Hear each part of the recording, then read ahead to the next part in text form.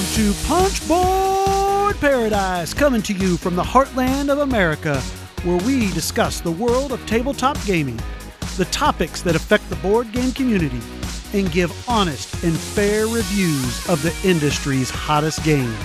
In episode 38, the Punchboarders talk about some recent plays. We're going to continue with the BGG top games of all time, starting with number 100 and going to 109.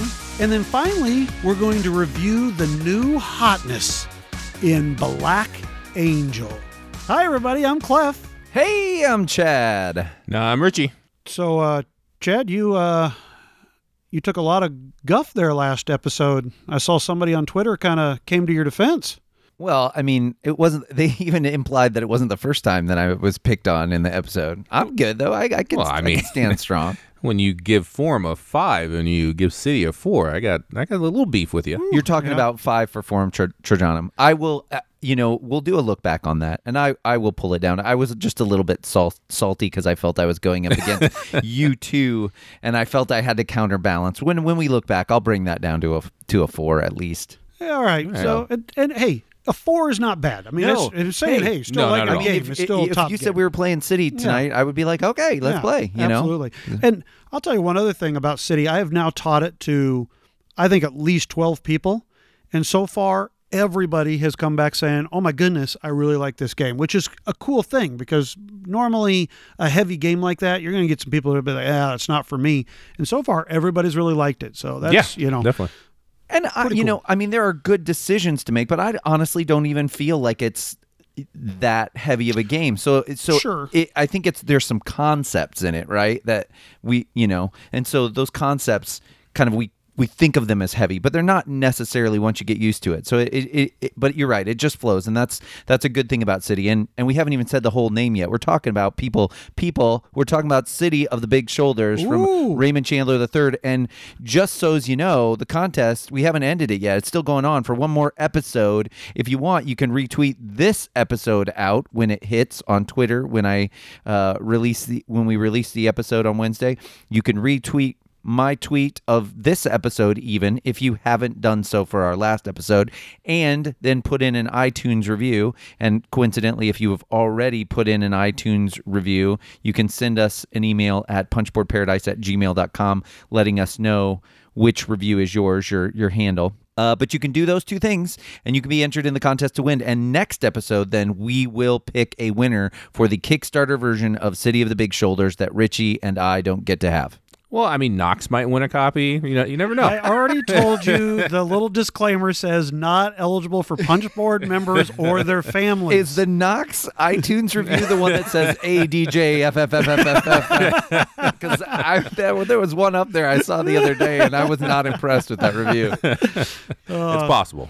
Still, my favorite iTunes review of all time is that one that goes, "These guys are less annoying than other podcasts." Yeah, I swear. Yeah. Yes, I'll take that compliment. Yeah, I've had better. I've had worse end of the year job reviews or performance. Yeah, exactly. Yeah.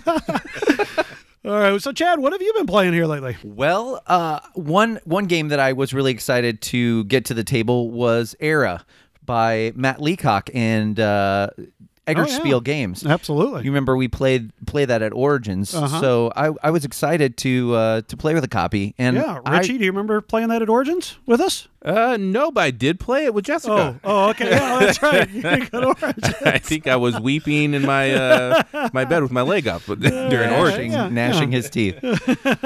So, as we kind of talked about, but I'll explain it for our audience, Era is what they're terming a roll and build. So it's kind of like those roll and writes that you've been hearing a lot about, but you have a pegboard. Now, if you've played Roll Through the Ages, and I have not, I hear that Era, the medieval age, is like Roll Through the Ages, also by Matt Leacock. And what you are doing is you are starting out with just a couple of buildings on your board, and you're going to peg them into the slots on the board. And you also have dice that go with those buildings, and you're going to be rolling those every round. And it has a Yahtzee mechanism to it, even though I don't know what Yahtzee is, but it has a Yahtzee mechanism to it. Are you sure? Where you can re-roll dice, of course, 2 more times, and try to get the faces that you want. The dice have resources on them. They have a building action on them, so you can build more buildings with the resources you get. And they also have skulls. And skulls can be bad things for you, but they can also, if you roll enough of them, be bad things for other players too. So you've got those elements in there. So that's one nice mechanism about the game is you can affect other players. It's not a multiplayer solitaire, 99 people can play this roll and write game. It is affecting people around the table. Also, when you build buildings, there's a finite number of certain buildings, and then you're out. Because the other cool thing about this game, one of the big ways to score is by walling in your city. So if you surround your city with walls, you get double points for the buildings that you've built. And hey, let me tell you, in the last game I played, there's a finite number of walls. Not everybody got to wall in their city. It's a really nice game. We definitely enjoyed our plays of it. I'll talk more about it in a second, but Clef, you've played it since we brought it back from Gen Con as well, right? Yeah, well, absolutely. I've played it a few times. I got in a couple of 2-player games. I taught my wife how to play it. I think it's the one game she's played with me like in the past 6 months, so that was great.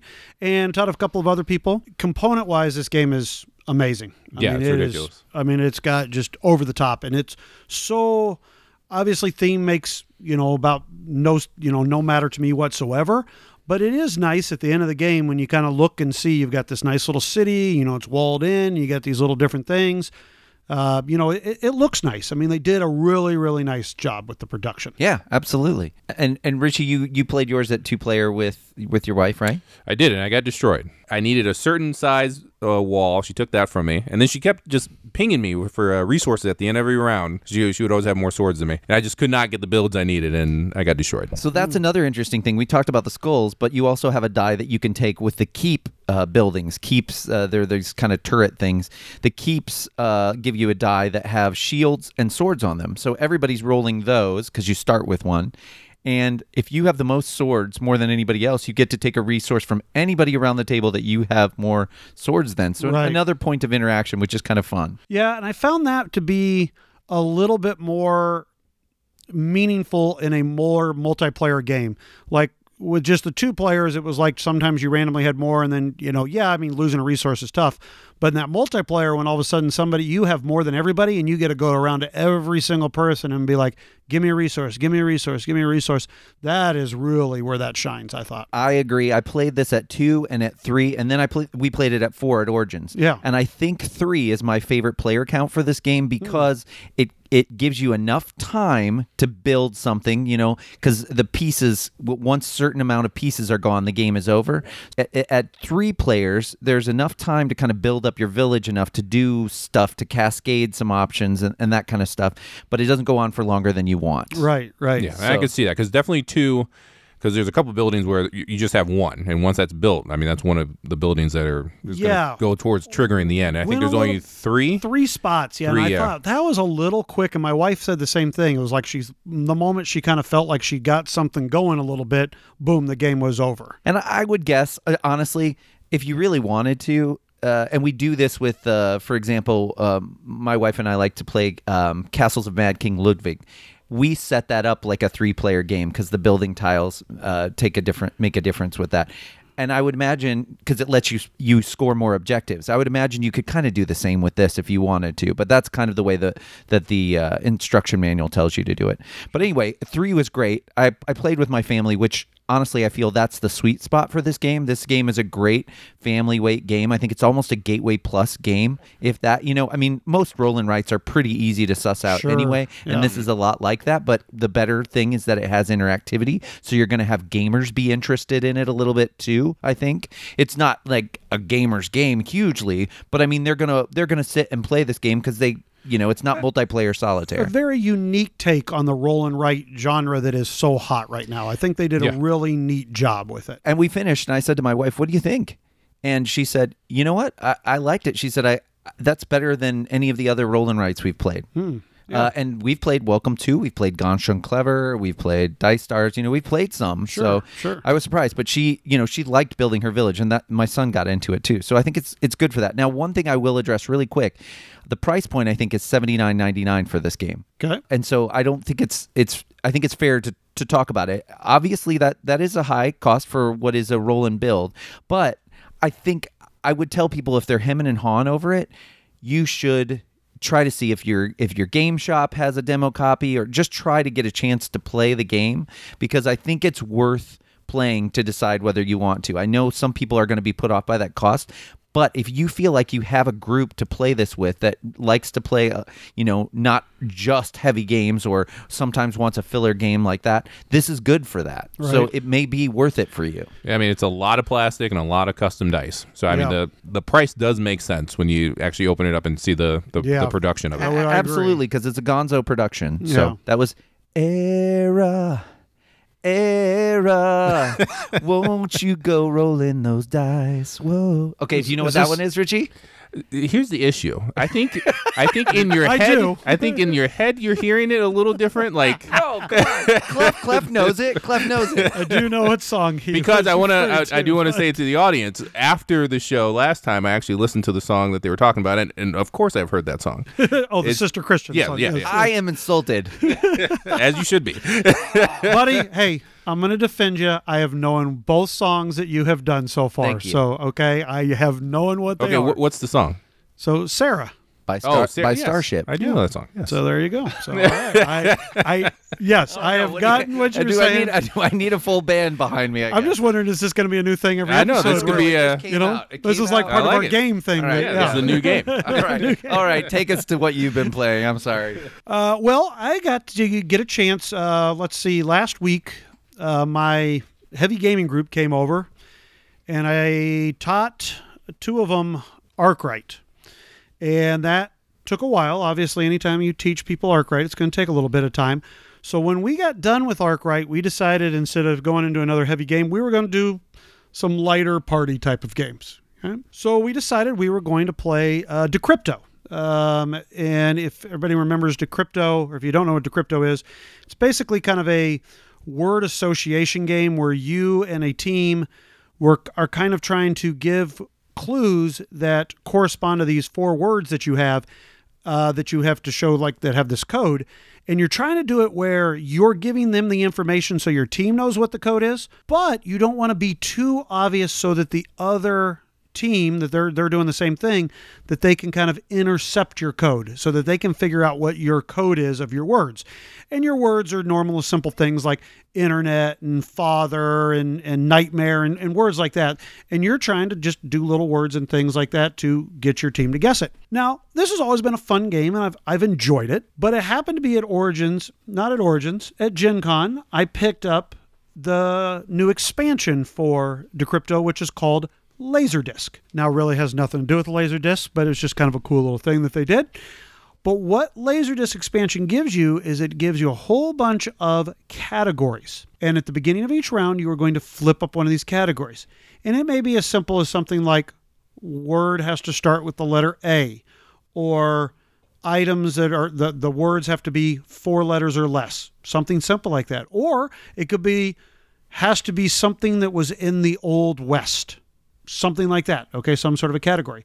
And when you go to do your words, you have to have one of your words correspond to the category. If you use the category and all 3 of your words match that category, then you get a little laser disc. And if you ever get 2 laser discs, you can actually turn those in and try to simply guess one of the other team's words. And if you guess one of their words, you get one of these intercept communication tokens, which if you get 2 of those, you win the game. So it gives you another way to get some of those tokens. And at first, when we kind of read it and thought about it, it was like, okay, this isn't really going to be all that big a deal. Oh, wow. It really changed the game for us. I mean, both Dan, who I played with, and my friend Mason, and my son Dan. Reverse that, other way around. My son Mason and my friend Dan. Both of them said it took the game up a couple of notches for them in a rating. They said, it made it much better because it was really interesting. And I'll tell you, when you're looking at internet and you're trying to figure out a word that corresponds with something in the Old West, that's not real easy. Right? They didn't have internet back in the Old West. Not that I'm aware of. And so an expansion that honestly really changed the game. I was surprised on how much it changed it, and for the better, in my opinion. I really liked it. Laserdisc, huh? That's what it's called. Now, Laserdisc. it's interesting. I feel like we're going back to the 80s, which, we were talking about the 80s last time, and you and, and 90s Parachute is Pants. really is Is it Laserdisc. Laserdisc? Yeah, Okay. 90s. Right. Yeah. Maybe I'm thinking beta. Yeah, Okay. yeah. Well, but incidentally, I did talk to your wife the other day and asked her if she had any 80s photos of you, because I was hoping for the Parachute Pants thing. She Yeah. showed me something of you in like this really weird Teddy Ruxpin She wasn't outfit. supposed to show you that. What? I asked her to put it away, but she didn't have any parachute pants. So I got those hidden. That's. Yeah. I want you Maybe guys I to might see have it. to work in Photoshop on that. All right. Maybe we can make that happen. oh man. And I used to have the Michael Jackson jacket. You remember the one with all the zippers on it? Yeah. I had Did one you of have one those. of those? Oh heck yeah! I had the shades with the leather wraparound on the There on the you sides go. of them. Yeah. I never had the glove though. I never had just the single glove. I was not that cool. Probably for the best. And you know what else? Real What? quick, what else we played that night? What was that? You remember how last episode you were talking about that game called Medium? Oh yeah. Right, yeah. Well, we decided to make up our own version of that game that night. So we did. We had four of us. It was Dan, like I said, my son Mason, and then our other friend Brent. And the four of us, like two of us, they would start off, like say Dan and Mason, and they would just say a random word, at the same time. And then whatever those two words were, then the next two people, then they had to try to make a word. So just similar to what you and Finn were doing, we just made up our own version though. And then whoever had 3 points or something was the winner or whatever. But it was just ridiculous fun. I mean, you don't think that's really fun, but it is. I'm telling you, you have to play this game. I almost brought it over because Stephanie she did that exact same thing at one of our game nights, and I was like, this needs some rules. Can we please have some rules to this game? Because it got really weird. And we random. got some rules or whatever, and we were doing like speed at one point, like where you had to do it like in 3 seconds. You had to come up with a word, and then we started getting like where we took poker chips, and they were like, okay, you can throw this in for an extra 5 seconds if you want more time and stuff like that. Yeah, we were like going deep into this, but I mean, my voice was almost gone by the end of it because I would yell the word when it was my turn to like yell a word. It was so much fun. I'm telling you, Medium people, check out Medium because there's even it ups the ante with these powers, which I haven't played yet either. So I'm gonna have to pick that up then. I mean, if Clef is enjoying it, it was enjoyable. And I mean, it's kind of funny. I mean, we're playing Arkwright, to start the night off with, and then we're ending with yelling random words at each other, trying to match at the other. All right, end. yeah, people. So lay off Clef a little bit. He's not always stodgy. I mean, he's there's some games that he doesn't he doesn't mind playing. Very few. Now you've brought up Arkwright twice. Oh yeah. Is it still holding up after City? Yes. 100%. There was quite the pause there. There was a pause because what I want to say is I really feel like they are different games. They do not give me, besides you saying, well, they're heavy Euro games, yes, but they give me different feelings. There is so much more different avenues and things that I worry about in Arkwright that is different from City of the Big Shoulders. So I as I kind of alluded to last episode, yes, I'm sure there are things that are taken from Arkwright that Raymond used, but I feel like they're different games. There's a different feel to it. Yes, and I Arkwright feel holds up. I'm going to need a shower after this, but I agree with Clef actually on this one. So Whoa! this This is like the second time this episode we know, what the we heck? agreed here. but I think he's right. And the Arkwright won't go away for me. And again, I know it's not like a 5 or a 6, but Arkwright won't go away for me because it's that appeal track. That appeal track has so much bumping heads on it. And I don't think it's going to go away from me or anything like that. Like I said, it's high up in my top 25. I'm just worried that every time I'm going for like a heavy That economic style game, of heaviness, that will draw that City will draw me away. Sure. Just Okay. because of the accessibility. Sure. I guess. Now that could be true because you can teach and play City a lot easier than you can 100%. I Arkwright. mean, when I went into teaching Arkwright and I was teaching Dan and Brent, it was like, oh boy, this is, you got a lot of steps you got to go through, and then kind of trying to explain how, you've got to pay the administrative costs, and, then there's certain tiles that matters for, and there's a lot of talk there. And that's all before you got all this stuff before you even get to, and by the way, here's 27 different special tiles that you have to look at and decide which one you want to get.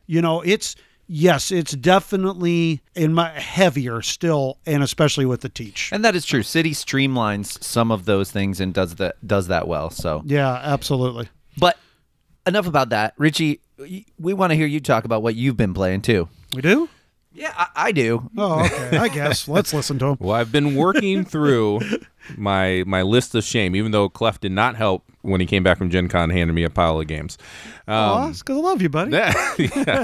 While you were gone, I had crossed off 3, and then you gave me 3 games. I was like, oh, well, I did nothing there. Hold on real quick. And how many more Gricklas have we played in the past since I've asked you last? Come on, Chad. I will bring it up. It will happen.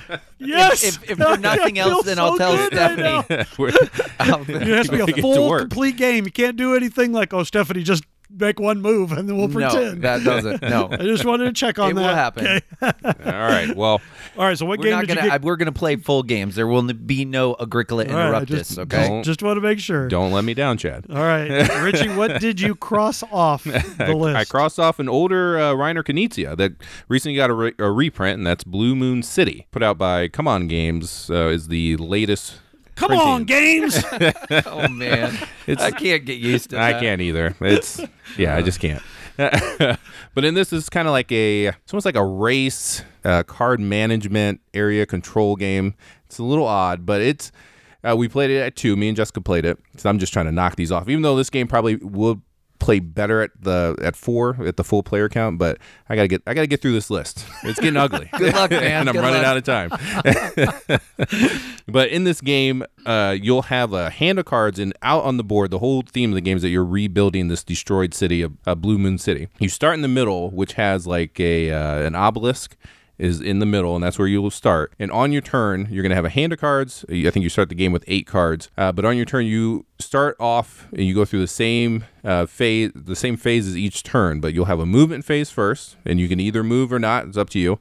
And then you go to the contribution phase. So on each of these tiles, and they're 2-sided tiles. So they start off on their destroyed side, and on the destroyed side, they have these different values. So like 5, 2, 3, these different values, and a specific color. And to contribute, you just need to pay cards equal that are that color equal in value. So if you have a 3 and a 2 in your hand in red, you can rebuild one of the spot. You can rebuild a 5 red spot, and you can contribute as much as you want on your turn. And then so let's say that there's 3 spots in that particular one. Each tile is a little different, but let's say there's 3 spots in this particular example. Once all 3 of those spots are filled in, then you go to a scoring. So the tile will flip. Whoever has the majority of disc on that tile will get a majority bonus. Then everyone who has contributed to the construction of that tile will get some type of bonus. And then if there are any neighboring tiles that have already been completed, everyone that contributed will get a bonus from those neighboring tiles that have been completed. So you're doing all of this to try to get crystals that you'll take back to the center of the board, which is the obelisk. And then in a 2-player game, there's less spots on there, but let's say I think the first one was 7 crystals. You'll have to pay 7 crystals to put a disc up there. So you're losing disc. These discs are a finite resource that you have. You'll put a disc up there, and then it's whoever gets 6 disc on the obelisk wins the game. So as soon as someone gets their 6th disc up there, they win the game. So that's what you're doing. You're going out. You're trying to reconstruct the city. And also on these cards, there are powers on them that let you break the rules, essentially. So you can either play them for their powers, or you can use them to contribute to the construction. And that's all you're doing. You're running around trying to race and get crystals to build the city. There's something about dragons. I'm not even going to try to explain that. So it doesn't really make any sense. You get a bonus if you build in the presence of a dragon. The theme is terrible. So no, that makes perfect sense to me. But you should get a bonus if you build in the presence of a dragon. I would agree with that, yes. But that's the game. I want to try it. We're going to be playing with the Stuckies this weekend, so I really want to try it at 4, because I think it'll be a lot more interesting at 4. So you liked it enough that you're ready to play it again? Yeah. I think it's definitely a good family weight game for sure, and I think it's better at 4. Okay, what other game would it be even close to that? Ladies and gentlemen, I have stumped Richie. Splendor, right? Everything's Splendor, right? Actually, it's Concordia. Concordia, I'm sorry. Everything is Concordia. I can't think of one off the top of my head. Okay, all right, so that's interesting. Well, I'd like to give it a shot then. Yeah, we'll have to try it. It's definitely quick, so we'll have to try it one time. So. I always get this confused with Blue Moon Legends, and I've heard good things about that too. But that's like almost that's like more a like card game, right? like an LCG, okay. Almost. I think, or at least the latest printing, which I think it's out of print again, but it's a head-to-head 2-player where you have your own deck of a particular race or whatever. Right, And but there's almost dragons like- in there too. I'm always up for dragons. But I think it's in the present, like it's included in the box. Like it's an LCG, but I mean, I think everything is included in the box. Basically. Yeah, the latest printing, which I think Fantasy Flight put out, it has like all the expansions, all the different decks that they had come out with before are in that. But I do think that's hard to find now. Okay. Well, And I'm gonna. Who was that? What game publisher was this one by? The Blue. Cool Mini or not? Come on, games. Well, I'm going to cheat here and name one more, but it's because you all have played it, so you can all jump in. But it's from my birthday game day that we played this. So we played. I was anxious to get a copy of this and have Clef pick up my pre-order from Boards and Dice Games. And so he brought me back Sierra West by Johnny Pack Canton, and we played it. I've played it a couple times since, but we played it my birthday game day at 3, and it's an interesting game because you have a board with basically we'll call it teeth in it. You're slotting it in a la Granja, if anybody's ever seen that. And when you slot these 3 cards into the top of your board with the teeth, some symbols on the cards get covered up and some symbols are exposed, and they make a green and a brown path basically in a line. And you're going to use that green and brown path to make your men walk along the path. You have these 2 different workers. Now, these workers can also go down below on your board for these buildings that you buy, because as they go along the path, they will collect different resources, but certain spots on the path also have resource costs.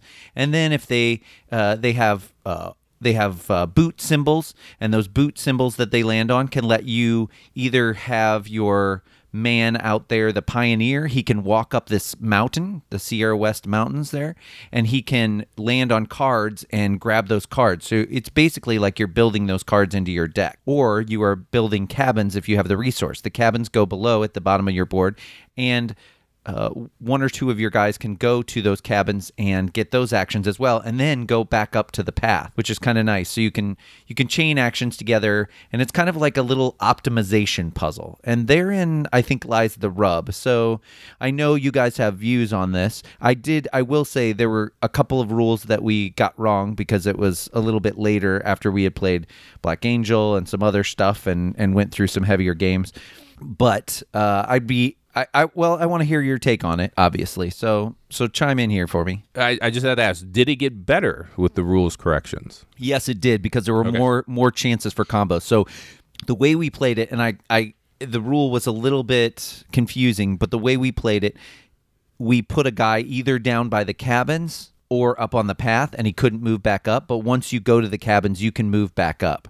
So you can chain some stuff together there. Now, it's not going to fix one of the things that I think Clef will talk about that he didn't like. Well, that certainly makes it better. Yeah, it does. That is a lot better. I mean, we never went down to the cabin because it was just pointless. I mean, it just... Right. Yeah, it didn't make any sense. I really did enjoy the slotting in of the cards. Agreed. And planning that. I think that was really cool. I like that mechanism. My big worry whenever I see that, there's 3 games in one, is that they're all going to be mediocre and not, instead of just one good game. Mm-hmm. So I would definitely try it again, but I guess that's my worry. Well, Clef can talk about this, and then I'll I think I know what he's going to say, but go ahead, Clef. This is the most amazing game I've ever played.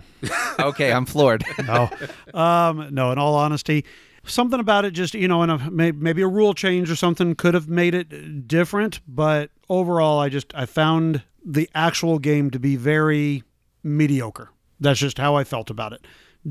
I never felt like big, and the one thing that I really don't like about games, and Chad probably is saying, yep, this is what you're going to say, is I don't like games where, okay, now Chad's taking his turn, and now I'm sitting here and I'm waiting. Now Richie's taking his turn, and I'm just sitting here and I'm waiting, and then finally it gets over to me, and now it's my turn. And now I take my turn, and I do my little turn here, and now once again, I'm sitting there. And sometimes I might be sitting there for 5, 6, 7 minutes, depending on, you could have some big turns in that game where they take a long time to combo off, and you're sitting there going, oh, wait a minute, I want to do this. Oh, wait, no, I'm going to do this. And so there was a lot of time.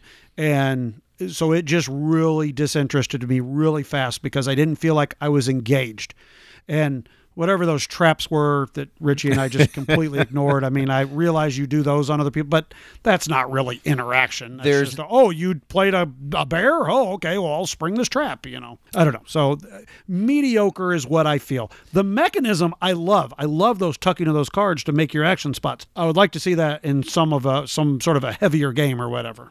There is a lot of chance for AP in this game because it is an optimization puzzle. You are trying to figure out how to get to the end of your path so you can hit the summit actions that are at the actual top of the cards.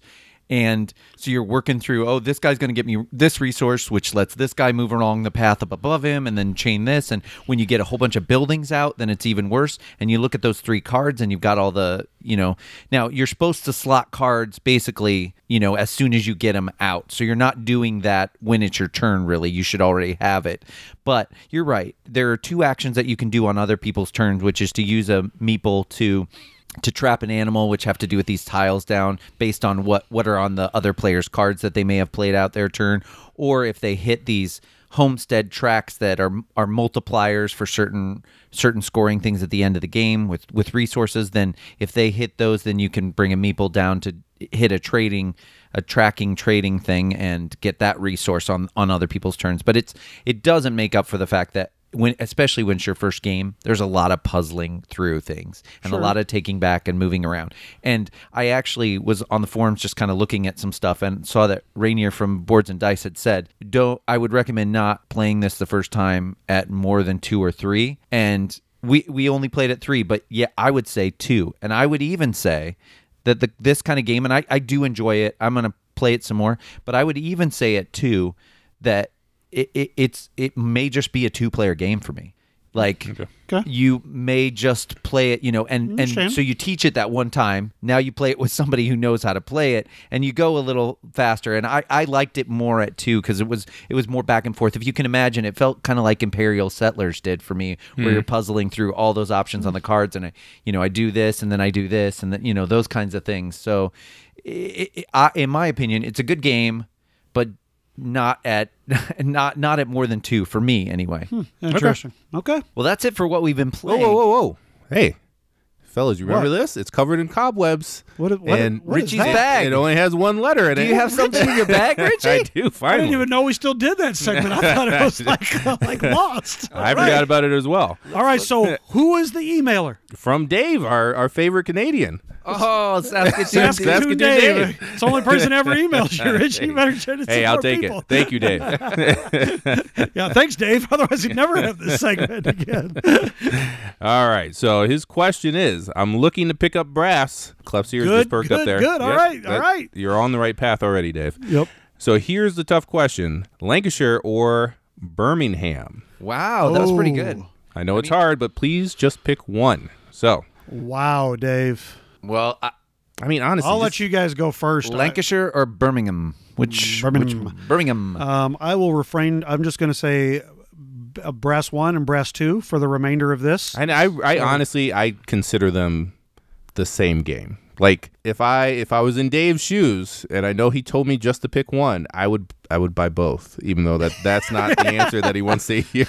I think we need Dave, to respect his wishes. Here's what I'm going to say to you, Dave. Skip Eaton for like a week. Yeah, just get both of them. There you go, and get both of them. Or, I don't know, maybe the kid needs some sneakers or something. Just let's pick one. No. Let's pick one. All right, let's fine. pick one. Chad, what would you say? This is really tough because I like both.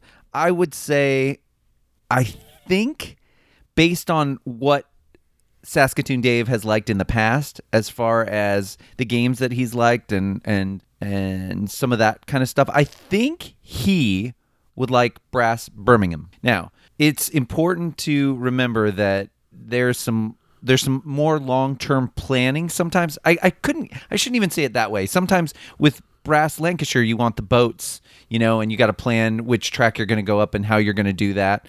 But that's just sometimes it feels like brass Lancashire's a little bit more prescribed. So it means you have to race to those spaces or do certain actions. Okay, so you're going brass number 2. I will say brass B. Okay, brass B. I will say this, Dave. You cannot go wrong. No matter which one you pick, you will be happy. That is true. However, Agreed. saying that, I will say go brass number 1. because brass number 1, the base original game, you need to play that, I think, before you move on and play Birmingham. Okay? Just simply because the game is amazing. And I think everybody should be able to experience that. And some people will say it's still tougher, but the actual mechanics of the game are easier. It's easier to understand and explain the mechanics of the game without having to deal with the beer and the weird, different stuff. It's a little bit more simpler, but it's the classic game. So if I had to right now, if you put a gun to my head and said, Clef, you can only keep one of them, I'm keeping brass, the base game. I'm not going to say it right now because I don't feel good right now. I don't feel like Ben Maddox is rushing through my veins right now. So You'd be correct. Yes. All right, Richie. I'm going to say you find someone, because I do agree with Clef. I think you need to play the original first. But I'm going to say go find someone who owns the original, play it, and then go buy Birmingham. Wow. I like the different ports moving around. I like the beer, and I like the wonky. I do think it is a little prescribed as far as the strategies in the original. Right. Now it may be the same with Birmingham, and we just have not played that enough. I know for myself, I haven't played it enough to whether or not to say that. But playing the app so many times and like going into the forums and looking at the different strategies that people talk about, there are there's only a handful of them.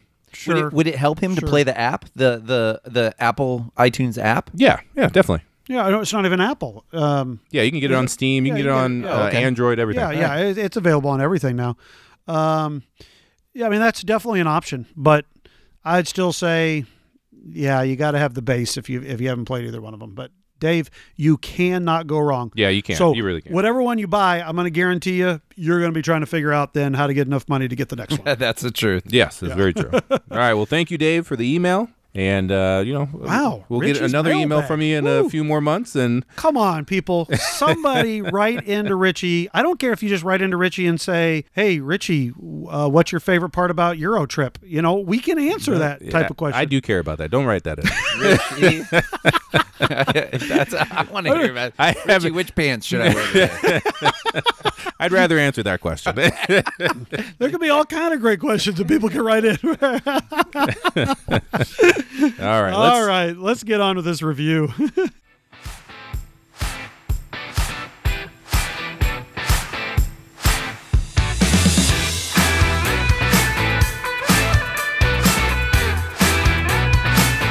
Humanity, through its irresponsible behavior, has exhausted the natural resources of Earth, making it almost uninhabitable. And in a burst of lucidity, pressed by the irreversible degradation of the planet, the great nations are forced to put aside their differences and share their knowledge in order to create the most vast spacecraft ever constructed. Thus, the Black Angel is launched. Black Angel is a 1-to-4 player game of dice drafting and tile placement, and the game is played out over several rounds in which it ends when the Black Angel has moved and landed on the actual planet Spez, which is a horrible name. Agreed. Yes. Okay. So you will, on your turn, be able to do one of two things. You're going to draft dice to take an action. All right. So you have dice that you have drafted in your area, and you will choose one of those, or you can buy somebody else's die if you don't like yours, as long as they haven't locked theirs. Those two things take resources to do, so you want to make sure that you have some of those on hand. The other thing, if you do not have dice or cannot buy another person's, you are going to collect all the die that you should have based on robots in the various die pools. They're basically thought of as command decks at different parts of the Black Angel. If you have some robots in each of those pools, you get a die. So, for example, if I had 2 of my robots in the yellow pool and 1 in the green and 1 in the blue, I'm going to get 4 die, 2 of the yellow and 1 of each of the other color. And I will roll those, and at that time I will clear off my AI player board, which has programming on it, and then I will move the Black Angel across the board towards Spez. Now, these die do certain actions. One of the actions that they can do is take debris cubes off certain spaces, because debris cubes, if they're on a space, will lower the pips of your die. And I should say these die values are a star, which is 0, or 1, or 2, or 3. having certain debris cubes, after you've cleared them off, you can put them on your own technology board to trigger off certain technologies, or just put them in storage. Now, the debris cubes are nice because they will let you flip a die to its opposite side. So a 0 then becomes a 2, and a 1 becomes a 3 in that example. Now, the other action you can do is take Ravager cards off the board, because Ravager cards get put on the board when people do missions out on the board space as Black Angel moves through space. And Ravager cards get put out on the space and give you penalties to do. So, for example, you may have to lock one of your robots on the card if there's a Ravager card in a space that you want to take an action to. Various things like that. So, not only do you want those off the space, but you might want those Ravager cards in your hand because they are wild cards. They will help trigger the various technologies on your personal board. The other thing that you can do on your turn is take a yellow die to draft a technology tile, paid by with the pips from your die. So you can take two kinds of technology tiles, the basic ones that are of the 3 different colors that I've mentioned, or a black one that is an end game scoring tile. They slide in certain slots and can push other technology tiles out, and eventually you want your black technology tiles to get over onto the right to help you score end game points. The other thing you can do at each of those colored locations is place out a mission card. Now, you have cards that are in your hand that are yellow, blue, and green as well. And if you are able to put out a scout ship from the Black Angel and land on a certain colored spot that corresponds with a mission card from your hand, you can play that card out. Those cards do one of 2 things. The first card may give you, the first thing it may do is give you an action that you can use a colored die for on a later turn. So, for example, you can convert a resource to another resource based on the pips of that color of the die. However, the other thing that it could do is give you a bunch of points or a bunch of resources whenever the Black Angel moves and that card drops off the back end of the movement space tile. There are various reasons and ways to use your cards. One of the things you can do is before your turn, before you draft a die, you will put a card out on your technology board, and it will trigger all the technology tiles that are the same color as the card within that row or column. And again, like I said, the red ones are wild, so they can trigger everything. But a green, yellow, or blue card can only trigger green, yellow, or blue tiles. In this way, you are trying to chain combos together to get various resources, to get points, to be the best AI that has ever been before Black Angel reaches Spez. So, fellas, I apologize. That was not a brief overview, but there's a lot going on in this game. Huh? What? Oh, sorry. Fell asleep. There's a lot going on, for sure. There is a lot of stuff that's going on in this game. No, Chad, that was an excellent rules overview. So, art and components. Richie, what's your feelings on the art and components of this game? They're great. By far, one of the best components that I've seen in a long time is the little spaceships. And you got the little guy that you can put in there. When I first saw, I think Chad sent me this picture a long time ago, because I am a big fan of Twa. I think it's like number 15 in my top 100. And I mean, just seeing the picture of this got me excited. The art is fantastic. We all know Chad loves the art. We don't even need to go into that. So we can just skip Chad on the art? Yeah, we'll just skip Chad on the art. But yeah, fantastic production overall, for sure. Well, also, and we should say this up front, the same 3 designers designed Twa, and it has some of those mechanisms. You just talked last episode about Selenia, which was traveling that airship along the track. This Black Angel does the same thing, which you said in the last episode stripped that mechanism out of this a lot. But there is the dice drafting in some ways in this game that is like Twa. Now, we'll talk about the differences, but I just wanted to give people a heads up. That's where we're coming from with this. Sure. Yeah, we had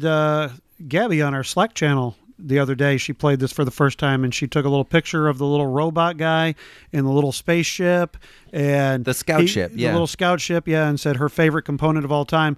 Yeah, I mean, Richie, I was had 3 hours of sleep that I was going on, but I was zooming that little guy around. You know, that was a fun little component. You guys, Clef and Richie were getting into the theme of this game. They were telling stories about Bob, and Bob dropping off the Freddy, right? Yeah, it was Fred. Come on, yeah, now. Come on. Let's call him by the right name. Okay, all right. sorry. I mean, if I'm going to use some theme. All right. Yeah, the components in this game are top notch. Nice dice, good solid plastic dice. Everything about it really good. The cards are nice material. There's nothing, and the art is. It's obviously it's a tool, but just beautiful. I mean, the how he used those color palette just to kind of make that game. It looks amazing. I mean, it's probably one of the best looking games I've ever seen. It's awesome. It's looking. a space game that's not blue, black, and white. Yeah, absolutely. Right? Yeah. And I would say now and this is important. I think if you're going to play this game, I made color copies of the appendix sheet because there are a ton of cards and a ton of tiles that even though they will make sense on your first play, you have to go looking through this sheet there's over and over. Too much iconography for you to be able to go, yep, I understand it all. Right. And I don't think that's a fault. I don't think there's anything that Tool could have done better with this, as far as I can think of anyway. With this. No, but honestly, once you, because I mean, on the second play, I really didn't have to reference it that much. Once you have played it and you understand the rules, it starts making sense. Sure, I would agree with you. It doesn't take very long. So. And the player aid is pretty darn good too. Everybody has a player aid, and it also states what number player you are and what you get if you're not the first player, which is kind of cool. Yeah, absolutely. So Chad, talk about the rule book, because you read the rule book, taught Richie and I. So how was the rule book? I thought the rule book, for the most part, was pretty good. There's some niggling stuff once in a while with how things activate and how tiles. And our first play was kind of a problem because we didn't know that once the planet Spez is in sight, because it kind of falls off with this tile and then it sits in front of the Black Angel. Once that's in sight, the other tiles keep falling off in the back until you move up to it, which makes sense because the mission cards have to still be triggered, but it just doesn't explain it very well in the rule book. But for the most part, it's a pretty good rule book. And I think that there's plenty of examples of that sort. It's just that there is a lot of cards, and so sometimes the timing of certain activations are important. Yeah, sure. Let's get to the gameplay. Richie, what did you think about the gameplay? And I mean, I'm definitely going to compare it a lot to Troyes. So I apologize now because I will probably bring that up. I will not get after you or anything. I appreciate that, okay, bud. And compared to Troyes, it is definitely, it's not as mean. It's not as tight. It's definitely more open. One of the things that changed in this, especially with because in Troyes, the dice, I mean, that's everything. Buying dice, other people's dice, using other people's dice, that's everything. And there's a lot of times where after you roll your dice, you're like, just please don't buy my die. Like, I need this die. I need this value. That's another thing. The values, you're going from, it's a normal D6 in Troyes, and this, it goes just 0 to 3. So the swing is not as big. So losing a 6, it can be huge, especially if we got a bunch of 1s left. In this, there really was no tension around the dice. It seemed like it didn't matter. Like, every time I went to go take a turn, I could get the die that I wanted. It seemed easier to do it in this game because all you have to do is give up the crystal or whatever that resource is called. Yeah, it's kind of a rare resource thing. Yeah. And the only other thing that the crystal really does is there are points at the end of the game with that, or there are that locks a die so that people can't take it. Yeah, and since the values aren't as, there's not as big of a gap between the values, it just seemed like I could always get what I needed. Even though I can't, it's just like in Troyes, you cannot, if you buy someone else's die, you can't turn it, you can't flip it. But for some reason, there was never any tension around that for me, I guess. I don't know. Your name is Clef. I thought it was. Yeah, I mean, you've played Troyes quite a bit as well. I mean, do you feel the same there? I mean, okay, if I'll do a real quick comparison to Troyes here before I, just talk about Black Angel, but I would agree with pretty much everything that you just said. In Troyes, it is very, not only is it like, oh my goodness, I don't want them to steal my dice, but it's also very painful to take other people's dice, especially if you want to like get a big turn there and you take one dice, or even, take one dice from one person, one from another. You're still having to pay a lot of money to do that, and it's very hard to do. And getting more dice is hugely important in Troyes. You really want to make sure you stay with enough meeples in those buildings to get enough dice. And in Black Angel, I never had that feeling. Because for one thing, you're only ever using one dice. So you're not trying to pair dice together. And to just take one of the other people's dice, it was so easy. It was just like, yep, here's a crystal. I'll take your dice.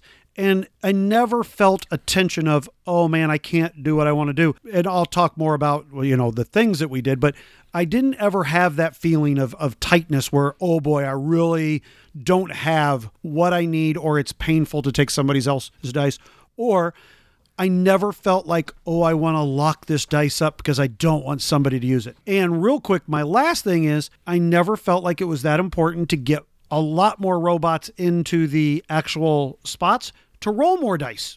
I just never felt like that was all that important either. Yeah, because a lot of times when you go to that sequence B, it's a good chance that not all of your dice are going to be out there anyways. Yeah, you might not even be able to get all of your dice. Yeah, that sequence B that Richie's talking about is basically when you can't roll dice or can't buy dice, and that's when you collect the dice from your robot pool and you move the Black Angel. So it's kind of that alternate thing. But yeah, an interesting thing, I played this a couple times without you guys at 2-player, and the first time I played it, I forgot in the back of the book that there's a 2-player variant, and that is that you put out a neutral robot player and roll those die, and then you can take those. And it still didn't feel like I was lacking dice I felt like I could get the dice from the second player. So even with that rule, it didn't feel like I was missing something there necessarily. Now, another thing that I'll talk about, since we're making TWA comparisons, and again, we know that this game is not TWA, but a lot of people are looking into and getting excited about this game because it's from the same exact team and has some mechanisms that are like it. But here's another difference I will say. And I haven't played TWA as much as you guys have. But one thing, though, that I will say that's different, there's meeples that you put up on the card or the missions or that kind of thing, right? Mm-hmm. And you can kind of race to take those, right? I guess that's kind of like the robots out on the starboard. Is it akin to that, you think? Yeah, kind of, but not really. I mean, you're kind of small straw there, but sure. I get what you're trying to go for here, Chad, you're certainly putting those up there. But in TWA, when you put up a meeple on one of those mission cards, you now have that mission card that you can activate and use for the rest of the game. And those are all there for all players to use. In Black Angel, you're randomly drawing these cards to be able to do that. And so you might draw one that works perfectly with whatever you're trying to do as a strategy, and you might draw some that are just absolutely worthless for you. And then yes, you're putting them out there in the space, and yes, eventually some of them you want to drop off, and some of them you don't want to. You want to try to then score them multiple times. So I get what you're going with. I mean, there is the comparison there, but it's not, once again, very tight in TWA, trying to get to those spots and then trying to use those things. Didn't feel tight at all. I was able to put whatever card out there, and if I wanted to do it, I did it. And if I didn't, whatever the case is. I mean, Jim would die and Fred would die, but it was sad when they would fall off. But. Well, what did you think about the technology board, your own technology board that you're putting those tiles in and then trying to decide how you trigger those? So you take the cards and do that, or you take the debris cubes and kick off those instantly to get some of those actions too. Not exciting, very lackluster. And we didn't really get into this as much here, and I just real quick, I'll just go into this, but we were talking about how easy it is to get a dice to do whatever you wanted to kind of do. Well, part of the problem was taking dice to do whatever I wanted to do. The actions I took were so lackluster and boring. I mean, it's like clear some debris cubes, which, yeah, you could use those debris cubes to put onto the tile board that you're kind of talking about, the kind of tic-tac-toe tile board. But even those were like, go get a new spaceship or go get a thing. And one of the ones was grab the red cards off the board. I don't know. It just never felt tension where I'm like, oh my God, is he going to go there and get those debris cubes before me? There's never that moment of, and to me, when you make a Euro game, you need to have heavy tension in it to, if I don't do this right now, my opponent's going to do it. Oh, but crap, I want to do this. Oh, but I want to do this. What am I going to do? And I never had that feeling in the game. Nothing ever brought me to that feeling. Yeah, I would have to agree, and especially with the cards. And you talked about it as far as it being random. Real quick question. So I know we were playing where you draw 2, keep 1, but is the base game rule that you just draw a card? Right. That's the advanced variant to draw 2 and pick 1. And the reason they say that is if you're first learning to play the game, then you could sit there and AP, because again, you're trying to combine all these things and see how they work together, and that was the idea in the manual. Sure. Gotcha. And yeah, I would say that should just be the base rule. Like I don't even know necessarily that that's technically advanced. Like it doesn't seem advanced. I mean, I get what they're saying. I mean, you don't want more AP in a game when you're first learning it, I suppose. But I didn't feel like, I mean, at least with us, we just chose a card pretty quick and easy. Yeah, and that's why we did that. And because, I mean, that's definitely where you can get a lot of points by getting those cards down out on the planet, and it's just random. You know what color you're going to get, and you know what lane it's going to be in, but it's random. And some of those cards were like amazing. Like you'd put a robot in, you get 4 points immediately when you played it, and then it might kick off and give you some more. And some of them were just bad. Like you'd get 0 points, and they wouldn't hardly do much unless you really like that's all you concentrated on. I just never felt like any of my actions I were doing were all that exciting. I just never felt like any, certainly no combo-ish type of thing that I felt with it. Well, and I got in like our last game, I got that I had the 2 green cards that I was comboing, but I didn't do anything outside of draw that card. Like I drew the card that gave me ship and point when I activated it. Sure. And then I got the card that let me turn in 3 ships to score points.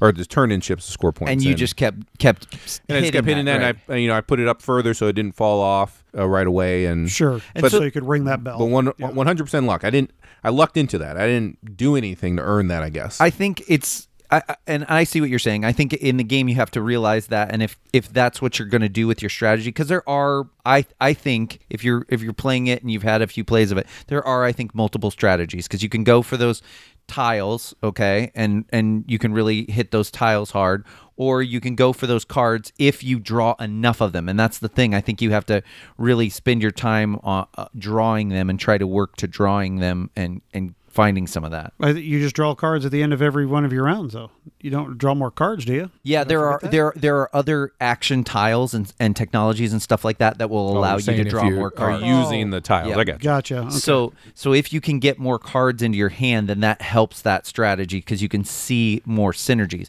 But to your point, Richie, I will say that there didn't feel like an exciting escalation in the gameplay. What I'm talking about here is that, yes, after I've got some of the engine going, I'm drawing debris cubes, and I've got a lot of technologies on my board that I can kick off each turn with a placement of a card.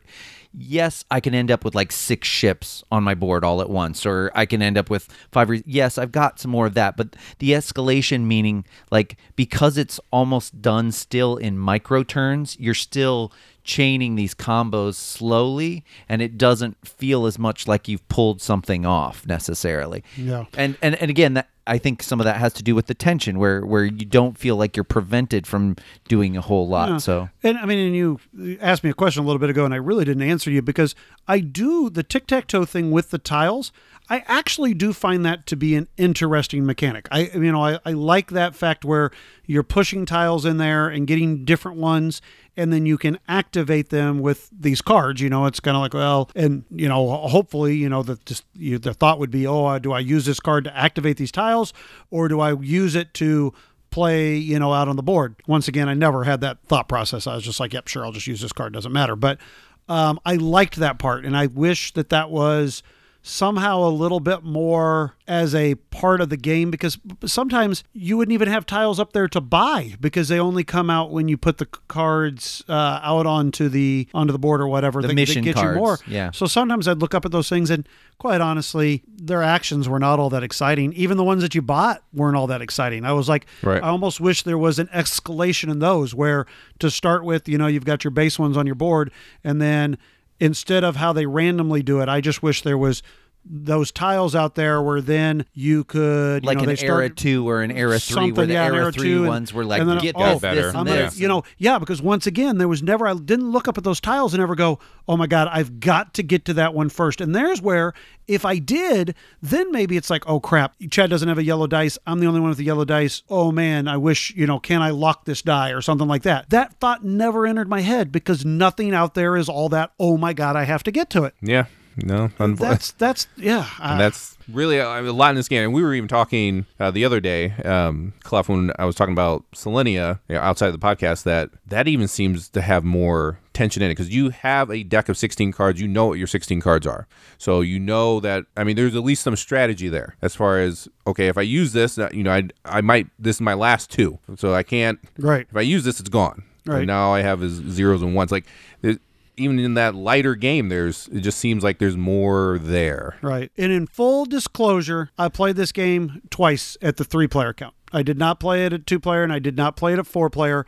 And I mean, I just don't have a desire to play this game again because for one thing, I don't feel like there's any actions that, excite me, but do I want to play Black Angel or do I want to go play a game, that I know that I'm loving and I just couldn't, and I think I said to you, Chad, I said, I just don't think I can play this game again. And so I'm putting it out there. At 4, maybe it's different. I watched the Heavy Cardboard run through and they all said that they really enjoyed it. So, I mean, maybe there's something there that maybe in 4, but I don't see where it changes any of what you're going to grab. So anyway. I've played 4 times with this game. I played it twice at 4 or twice at 2, and twice at 3. I haven't played it at 4, but to be quite honest, I don't even when you think like more people moving the missions might make that board go quicker because that's that end game. I just don't want to sit through it. If I don't have tension with the dice at like 3, then I'm probably not going to have it at 4 either. Oh, God. So be even easier. So I don't have any want to play it at 4, but I played it 4 times. So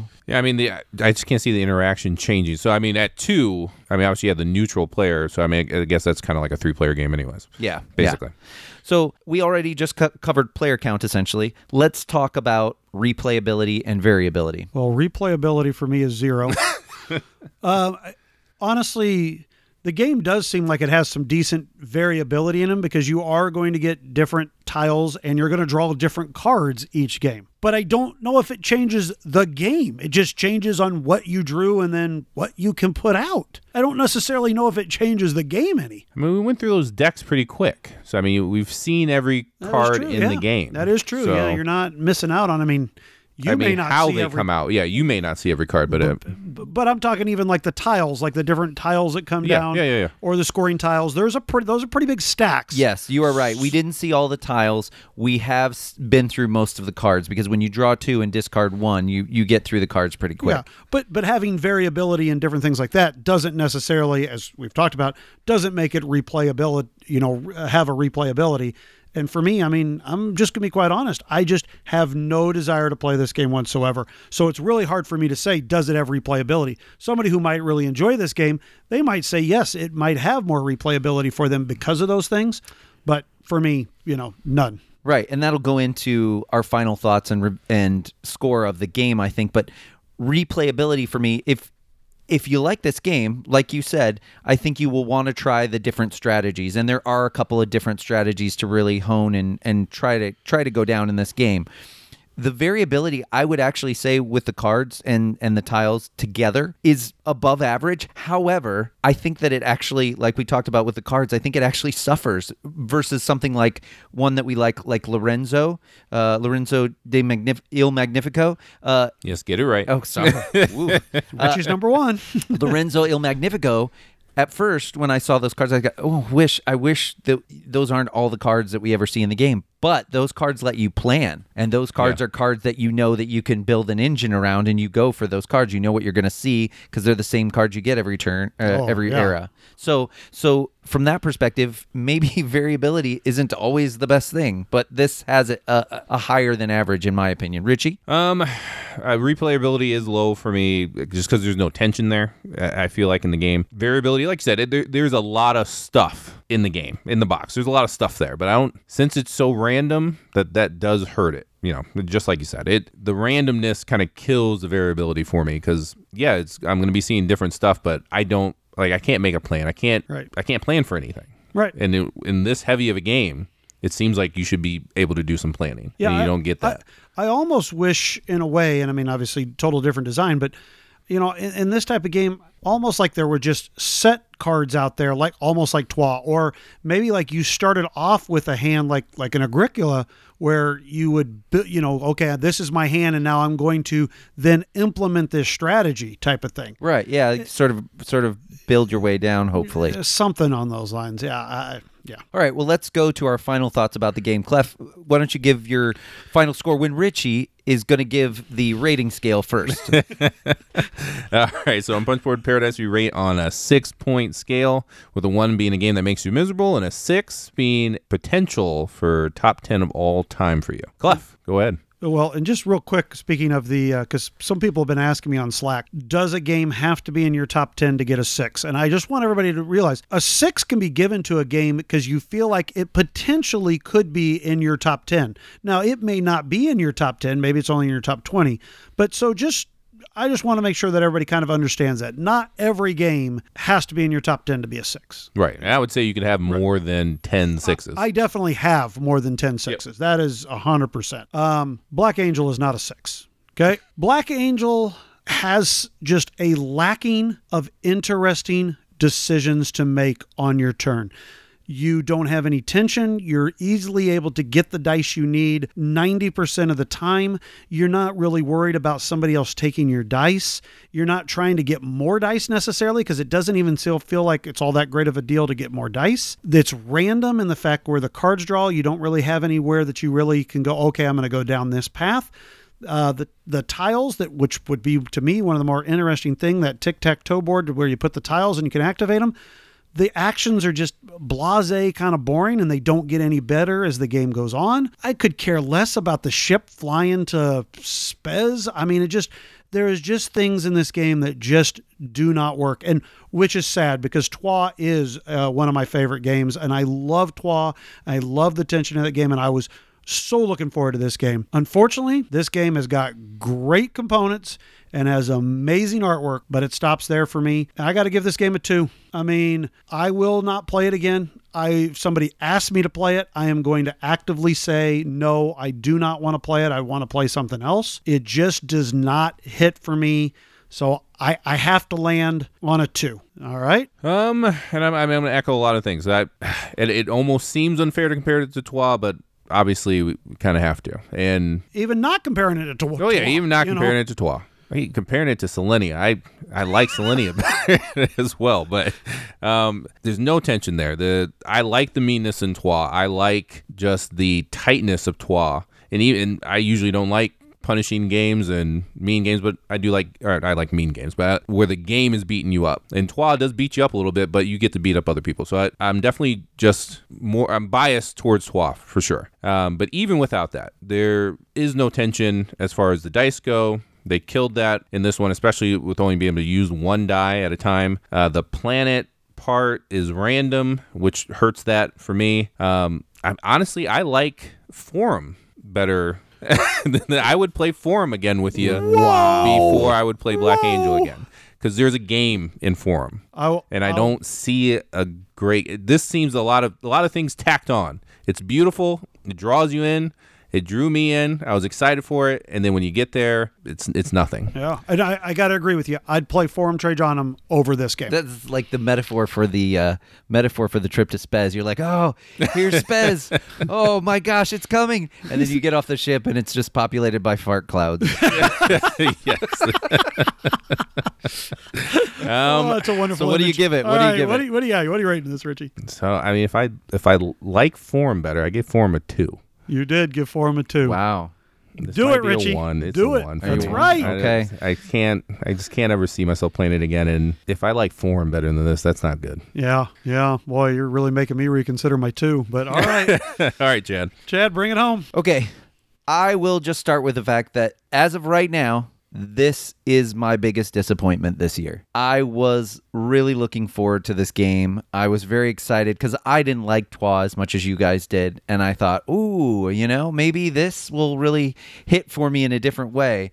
And I was so excited to get it out and mess around. And I at first kind of just walking myself through turns. I enjoyed it. But then when I taught the game and started playing it with other players, it was limp. It was just limp. There wasn't tension there. And now, granted, are we the best at this game? Have we played it to the best of our abilities and figured out everything to do with it? No, but I just felt like every time I would look out and go, oh, well, that guy's scoring more points than me. I guess I gotta score some more points. It just was like, I'm trying to put this action together for more points. And it's too bad because it's a beautiful game. And as beautiful as the game is, I didn't feel the theme even all that much. And I'm moving these spaceships around and stuff. It just, because Clef, you said, oh, this looks like a Vital Lacerda game. Maybe is this a Vital Lacerda? And it's not. Because it doesn't feel thematic like a Vital Lacerda game often does.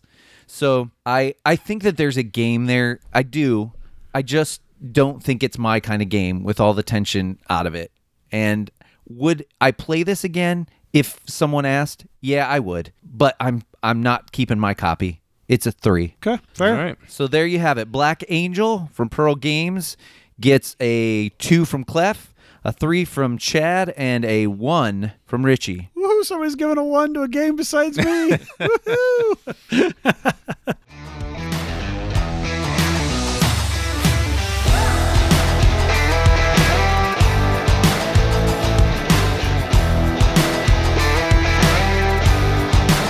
All right, well, guys, I think we're ready now to head on to the BGG top games of all time, 101 to 110. Yeah, you got that wrong in the intro there, buddy.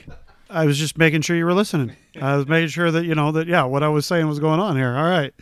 All right. So coming in at number 101. The Resistance Avalon.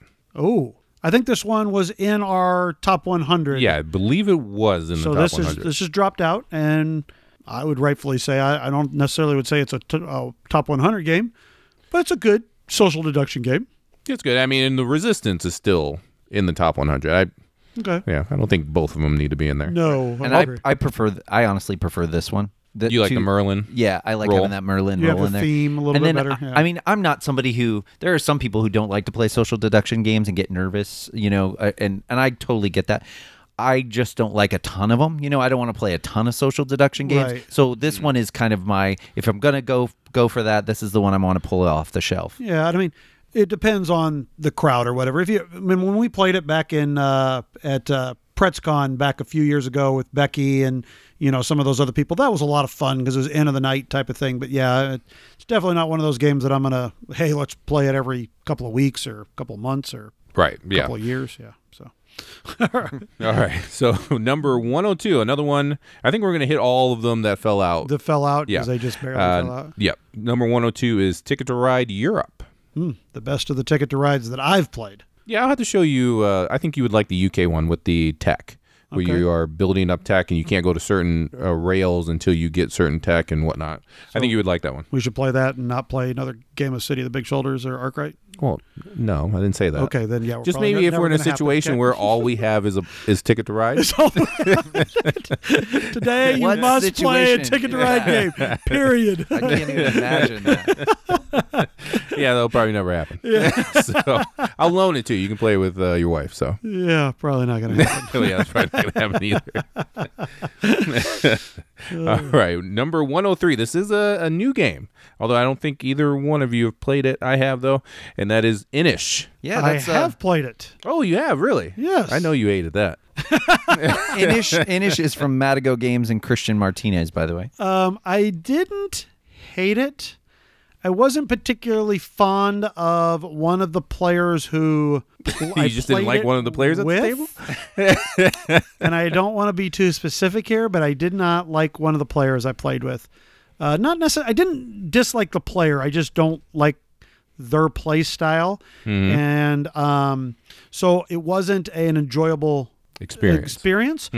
But I found the game to be interesting. I mean, I like the fact where, how to win the game. You have to, first of all, announce, I'm going to be able to win the game the next turn. Right. And I think that's an interesting mechanism of how that's played. That is not an interesting mechanism. That is why I avoided that game, because it's like a Munchkin type mechanism where it's like, okay, let's bash him down. He can win this turn, and it just can go on But for sometimes longer you than you. can't. Yeah, sometimes you just can't in this game. It's definitely a game that the more you play it, because you're drafting the same cards every round, and the more you know those cards, Right. the better you'll be able to draft and get yourself in a position where someone cannot stop you. Right. I have this. I have the expansion. I have not gotten a chance to play with the expansion. I know the expansion brings in like islands and more of the. I can't remember what the really powerful cards. I can't remember what they're called, but the Legendary some cards tails or okay, something like whatever that. they are. But Brings in more of those and some other. It's a module one. yeah. So No, I'm not dying to play it again, but Right. like if you came to me and said, Clef, I really want to play this game and try the expansion, I'd be in. Okay, cool. I'd give Okay, it a so shot. it's an initial 3 from Clef. Then I would try it. Okay. All right. Well, we'll have to get that birthday game day coming up. All right, Oh, that's I could right. do Your that. birthday game day is coming up. All right. So I the was next hoping it was one. just going to be Arkwright, City of the Big Shoulders, and Well, it's all day, so you can probably pull that off. The next one, 104, is Chaos in the Old World. This is also one that fell out from Eric Lang, who's the publisher. Publisher on this is Fantasy Flight Games. I was so hoping it was. Come on. No. And this was, I think I was the only one that ever played this one, right? Yeah. Yeah, I don't tend to go for boards made No. of human skin. No. Isn't No. that like supposed to Not your look like type of it's game. stretched Yes, over? it is. Yeah. No stretched out human desire, skin. no thought process on it. Yeah. Yeah, that's a good call for you. Okay. All right. But did you like it? Yeah. What'd Yeah, you it's think fine. of it? But I mean, Blood Rage, because he kind of takes some of the stuff from this, and I think Ashgard is the other game Oh, right, yeah. to make Blood Rage. So I mean, just play Blood Rage. If you're gonna play this type of game and you want this style and the Eric Lang style, then just play Blood Rage. Okay, cool. So, all right, the next one, 105. This is another one that fell out, and that is Santorini Ah, from okay. Roxley Games, and yeah. It's the designer is Gord! Exclamation point, I That's guess. right. I don't- so I've played it. Don't really have a desire to play it again. you played it with God powers, right? The second or third time, I think I played it Okay. like 3 times in one night. Yeah. Dan, my friend Dan, loves. He actually likes abstracts a lot more than I do. So he's like, got to play this. And I played it. It was me, him, and I think my son Mason. And we played, I think, 3 games. And, it's okay, but it's just not my style. I just don't. I'm like, whatever. I didn't even know that was a 3-player game. I always thought it was just 2. No, you can play it 4-player. Yeah, you can't play up to 4. I feel like it's a 2-player game. Yeah, for me, it felt like that when I played it. I have nothing to compare it from because I've never played it 2-player, but I thought 3-player was just as interesting of trying to, block each other type of thing. Yeah, I like abstracts, and I was actually slightly disappointed by this game, but I still have it. Okay. I don't know why, but I still have it. I don't know 'Cause if I would get rid of it. The production is really good. You like the Greek. You just like the Greek Yeah. people. No, it hasn't come off the shelf in a long time. And are you gonna pull it out anytime? Probably not. Yeah, no. put it on the shelf. Put it on the shelf. All right, it's going Put on it the out sell there. shelf. It's It gone. just felt, and it is a really pretty production. It is. Because Roxley generally does a pretty good job with these kinds of things. But I just, abstracts aren't my thing anyway. And so the God powers are a nice touch, but, I could take it or leave it. Whatever. That's just my opinion. All right, so the next one, number 106, is Railways of the World from Eagle Griffin. Yep. Very good. And Glenn Drover and Martin Wallace. Good old Marty. I have not played this. I know we need to get you. We have Railways of Nippon, and was we need gonna to get say, you playing I it. have I not thought that's what played we were going to play tonight. In fact, but The but there's- railways, but well, I know, until there's we good just got reason, Barrage yeah. in, but Yeah. I mean, Railways and Upon, same. I mean, it's a different game, but I mean, same type of mechanics and everything in it, and excellent game. One that I want to play again more now that I've played Age of Steam a little bit more. I want to go and see what I more think of it too. It came off of your sell shelf. I was It did. surprised by that. Yeah, It did. because you were trying to sell it to me not too long ago. Yeah, I change. No, I know. I'm not saying know, it's a bad thing. I mean, hey, you pulled the game off with the wooden bowl that you were going to. Oh yes, I'm glad I gonna did. get Mogul, that, yeah. Mogul. I like hold that it. about you guys. I like that you are not afraid to change your mind. It's your prerogative. I like that. It's all right. It's Hey, good. we grow, we change. Yeah, people make things- mistakes. People change their minds. Yeah, people rate games a 4 that are nowhere close to a 4. It happens. People are passive aggressive. I wonder if sometimes people wonder, are these guys really friends? All right, what's right. next? 107, which I think this is the last game that fell off the list, and that's Ora at Labora by good old Uwe and Lookout Games, or Z-Man, or Mayfair. One of those. Just One of one of those. those. Just pick one. Pick one. Well, Chad, we've played this together. Yeah, we have, and I liked it. It's not a clef game because it's first of all because it's a Rosenberg, so Well, Le Havre's a 6 for me, so it's Right. not necessarily a Rosenberg. Just, I don't know, the game just didn't hit on all cylinders for me. But I only had the one play, so I do want to try it again. And Richie, I think you would like this. I definitely want to try it. Yeah, I'm happy to try it. There's a resource wheel that's really fun to manage.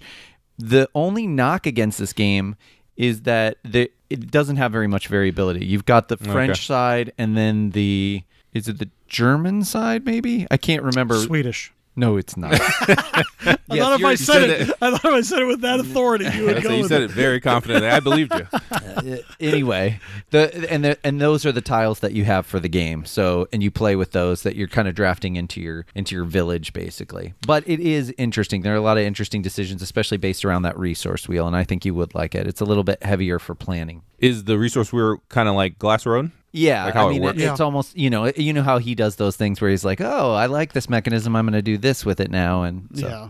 All right, what's next? I'll let Chad say this next one. I want to. Is it for Michelle? No. Oh. Just say that for Michelle, just so she Just say, feels good. just do some lip smacks and I say, don't want to be biased when I announce this. Teotihuacan. Okay, so 108 is Lorenzo Il Magnifico. Oh. It's a shame that it's just wanna make this sure. low. Ooh. Come on, people. This is terrible, people. It should be in the top 100. Although I've gotten Jordan. I think Jordan said it was like in his top 3 now. Yeah. And I think I turned Joe around on it as well. Because I know Joe, I think his first play wasn't great, and then we got to play it again. But yeah, fantastic game. Flaminia Brazzini, Virginio Gili, and Simone Luciani. So, those guys usually make some hits for us anyway. And, it's interesting. We were talking about it earlier in the episode. The fact that there aren't as many cards and you always see the same cards, at least in the base game. But, once you get used to that, I kind of like it. It works play 'em. actually for that. Yeah, game. it does. It's not you need randomness. Even since the expansion brought a little bit of randomness to it, but not With enough. the fifth tower, yeah. Yeah, that doesn't make it enough that, you still have a lot of planning and a lot of work. It's an amazing game. And I don't understand how more people don't have this higher. I mean, 108 is pretty high still. Those bidding, That is true. those bidding for player powers though is pretty great in that game. I mean, because it just starts off with a bang. You're bidding for some of those great powers, and then at the end, you've got it, and you've just spent all your resources for that player power, and you're like, yes, and then you look out of the board and go, oh my god, what have I done? How's the digital version going? It got an update. It got a little change in the user interface, so it's better. Okay. I would recommend you download it I wouldn't recommend buying it, but if you back the Kickstarter and you just haven't downloaded it yet because of all the bugs, I would say it's safe to download to at least mess around with. It still crashes from time to time. I have never lost a game in it, so the AI is terrible. Usually, my average score is around, because this just has the base game and the leader card, so my average score is usually around 100 to 120, around there, and the AI typically scores between 60 and 80. So yeah. Can you play against other players yet on it? Not yet. It has on there, because it's still in early access mode, but it does have the, when you bring up the load screen, it does say online play. So I think that is the plan. It definitely needs it, or they got to beef up the AI. But if you have not played Lorenzo a lot and you want to mess around with the different cards and stuff like that, it's good for that. Out a little bit. Yep. And just, this is a little bit of a tangent, but I'll tell you a game that they did perfect for the online version is Clans of Caledonia. Oh, yeah, they did. Really good. Oh, my goodness. Really good. That's really good. I mean, I do not like playing games online very much. It's just not really my big cup of tea. But Clans, I mean, I'm ready for you to start up a new game. I'm up for it. First 3-player game. Oh, boy, it was close. Let's not talk about that. It was close for 2 of the players. Okay, well, maybe not for Richie, but between Jake and I, it was close. I mean, within 5 points, I think I scored 175 and he scored 170 or something. Yeah, it was very close. It was, but so much fun that just... Yes, I know this has nothing to do with this segment, but it's really good. If you like that game or if you've not played it, it's a great way to get to play it. Where? At Board Game Arena. Okay, there it is. On Board Game Arena, check out Clans of Caledonia. Moving on, number 109 is Command and Colors Ancients. That's Richard Borg, who's done a lot of war games, basically. Oh, the one that Picard got assimilated by is what you're saying. That Nope. No, not that board. Although there are cubes in the game. Oh, There's okay. some Yeah. squares and it's called the block war games, basically, because you use those blocks, right? So here's the deal. I've been thinking a lot about trying to play one of these Command and Colors games, because he also did Memoir, I believe, as well, which is a lighter version, right? But the Command and Colors Ancients, I'm interested to see how that plays. I would like to play it, except that we have this other guy in our group that I know would never want to play it.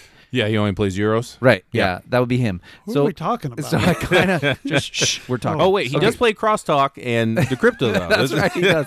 But anyway, for this war game, Wait a minute, are you talking about me? I kind of want to tell him that there's some people from Buffy the Vampire Slayer downtown signing autographs, and then me and you can play a Richard Board war game. That's my idea.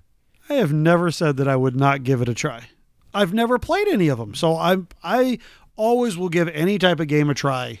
It could be once. miserable. Yeah, that's the thing though, because though. if you get into it and you really don't like it, Yeah, well, and then you rush to the end. I've played Root. I mean, it can't be any worse than that. I mean, Okay, so maybe anyway, maybe we'll do that when when one of these months here where Clef might not be around. So I feel the love here, guys. All right. All right, no, what's you next? haven't played Command Colors though, right? No, I have not. Okay.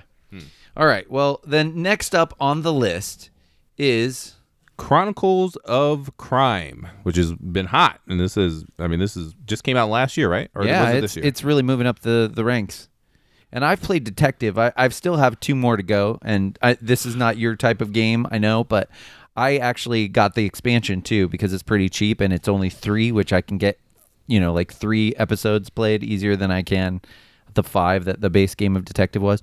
But I liked it. I really liked what it did, and I have a lot of people like my mom and my sister that would like to play those kind of, mystery deduction game. And this one you use your phone, right, to like look around the scene, right?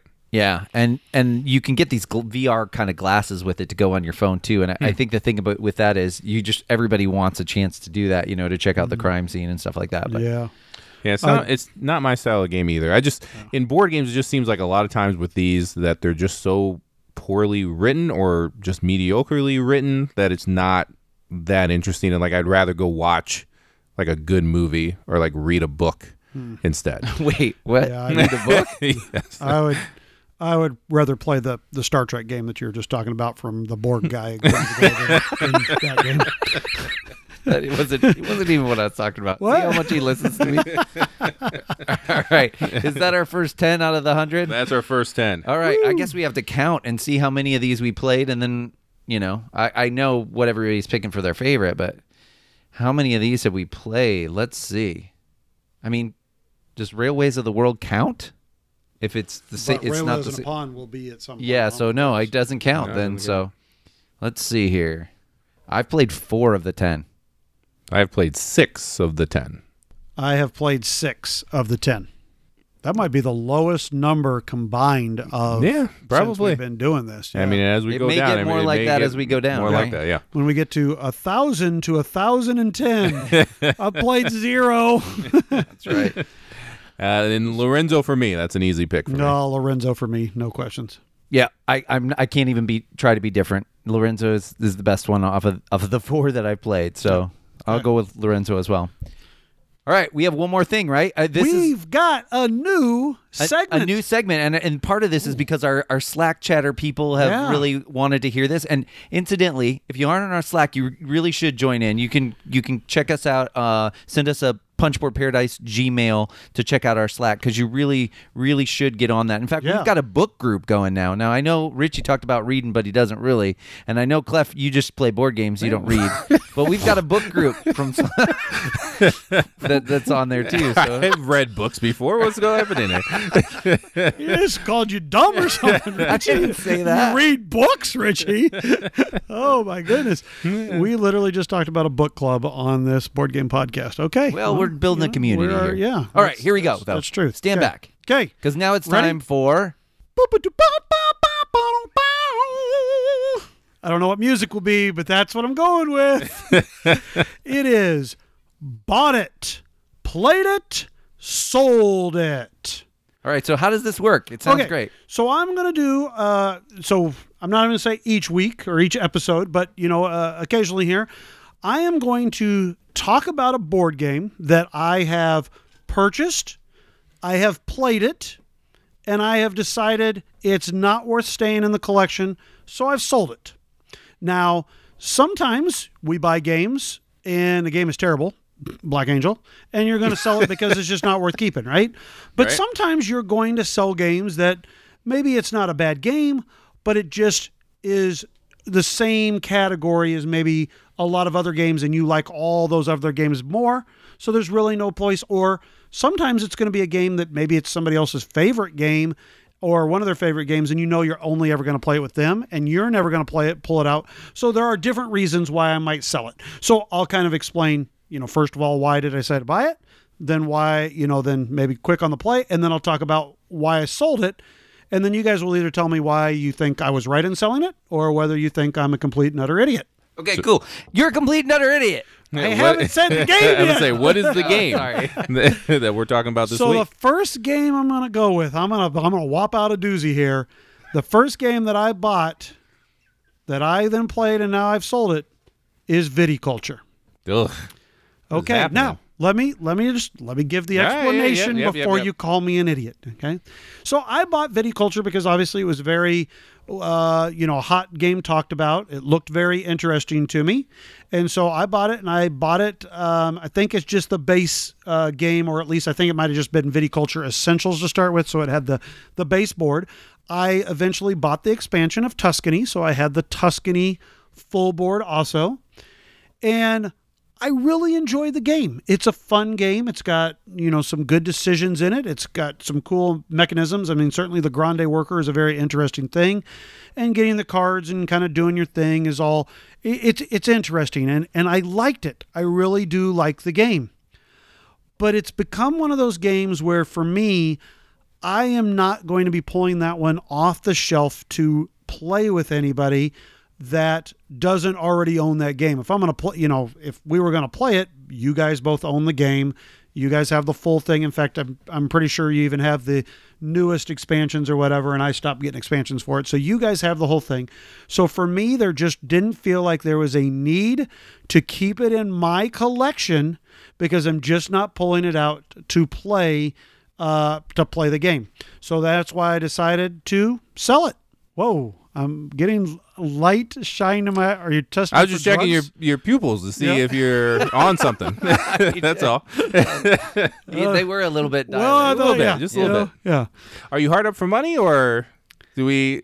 I mean, I'm not going to loan you any cash, but Has nothing to do with money. It just has to do with not going to get played. Here's one thing, and I'll say this: I don't find it to be the best 2-player game. I think it's a better yeah, I can't multiplayer disagree game. with that. And there's really only my friend Brian is the only one who I play a lot of 2-player games with that wouldn't own this game. So, and I'm not going to pull it out and play it 2 players with him. So I just don't see a need to have it in my collection. See, to me now, and it's more nostalgia than I'd have to do my top 100 again. But quite a while back, it was towards the top. If it wasn't one, it was close. And part of that I will say is nostalgia because it was. I got it before Essentials, way before, right after it pretty much came out, and then Tuscany came out with it. I got those things together, and I really still liked the game. It kind of opened up what production and beautiful Euros could be and that kind of stuff for me. So there's certainly nostalgia there, but I just think, I think it's a nice date night game. Like if you have another couple come over and you kind of play this game with another couple and I like it for that. They don't have to be heavy gamers and still have a good time. I mean, and actually when I've done that, they usually go out and buy a copy of the game. I mean, so I don't know. I get what you're saying there. I don't have couples that I play those type of games with. If Okay. I'm going to play, if I do ever have couples that come over that are not gamers, that's where I'm getting in my crosstalks and my decryptos and, those type of games. Yeah. But yeah, so I don't have an audience that I am going to play this game with. I mean, I'm going to play it with you guys. See, I'm surprised your Friday night group because you usually play with larger groups. I do, but that's it's not that game. That group is usually we're a little bit more either A, heavier, but B, more initially more newer New. game. Yeah, hotness. I was going to say it's a hotness here's group. the hotness. And then we're recording this on a Thursday night. Tomorrow night's my game night, and I've already set up. It's barrage. Hey, we got the new hotness. we're going to play Barrage. I mean, that's what we're going to be doing. We're not going to all of a sudden be like, oh, hey, let's go and play Viticulture. And quite honestly, I'm pretty sure Dan has a copy of it if we were going to play Viticulture. Okay. Well, you're wrong. I like this segment because I can tell you that. But you're going to have to explain at some point why Buffy the Vampire Slayer is on your shelf. And there's a lot of great games not... I guess at some point we'll have to get a new segment called Bought It, Played It, and Kept It. Gosh. Buffy. All right. Well, you're wrong. You're an idiot. No, Okay. I don't really mean it. So if we do like a little thumbs up, thumbs down on whether or not you think I made the right decision, Chad, with my reasoning, do you think I made the right decision? No. Okay, Richie, with my reasoning, do you think I made the right decision? Not at all. I mean, you usually don't even play 2-player games. That is not even a good reason to get rid of it. All right, so the first segment, Clef is wrong. All right. I think he might be wrong at the end of most of these, unless we talk about. I won't talk about it. We might actually. Yeah. Wait. I don't want to burn through the list. I threw one out, like I said, right away that I said this is going to be a little bit of. So hey, so I say we open up this to the guild. Sure. You've heard my reasons of why I decided to sell this game. Do you think I'm justified in selling it, or do you feel like I should just still have it on my shelf because it is really a great game? So we'll put that on the guild, and I'd love to hear what people think. All right. You heard it, Punch Bunch. Check out our guild at Board Game Geek, Guild 3227, and you can tell him how wrong he is. So you won't just vote on it. You can even tell him how wrong he is. Or, you can tell me that I'm right. You can just tell him how wrong he is about anything. It doesn't even have to be about this. It's true. I tell you, he wasn't nearly as wrong as that Teddy Ruxpin photo was. So we're moving on from that. Moving on from that. Well, listen, everybody. Thank you so much for listening. Remember, you can still get in on that contest for one more week, so be sure to do that. And we really, really appreciate you guys listening, and that's really all we've got for today. Everybody have a great night. Thanks for listening. Punchboard Paradise would like to thank our loyal listeners as well as the publishers and designers that have provided review copies. You can find us at punchboardparadise@gmail.com. You can find us on Twitter at Punchboarders. We are on Instagram at Punchboard Paradise and Facebook at Punchboard Paradise.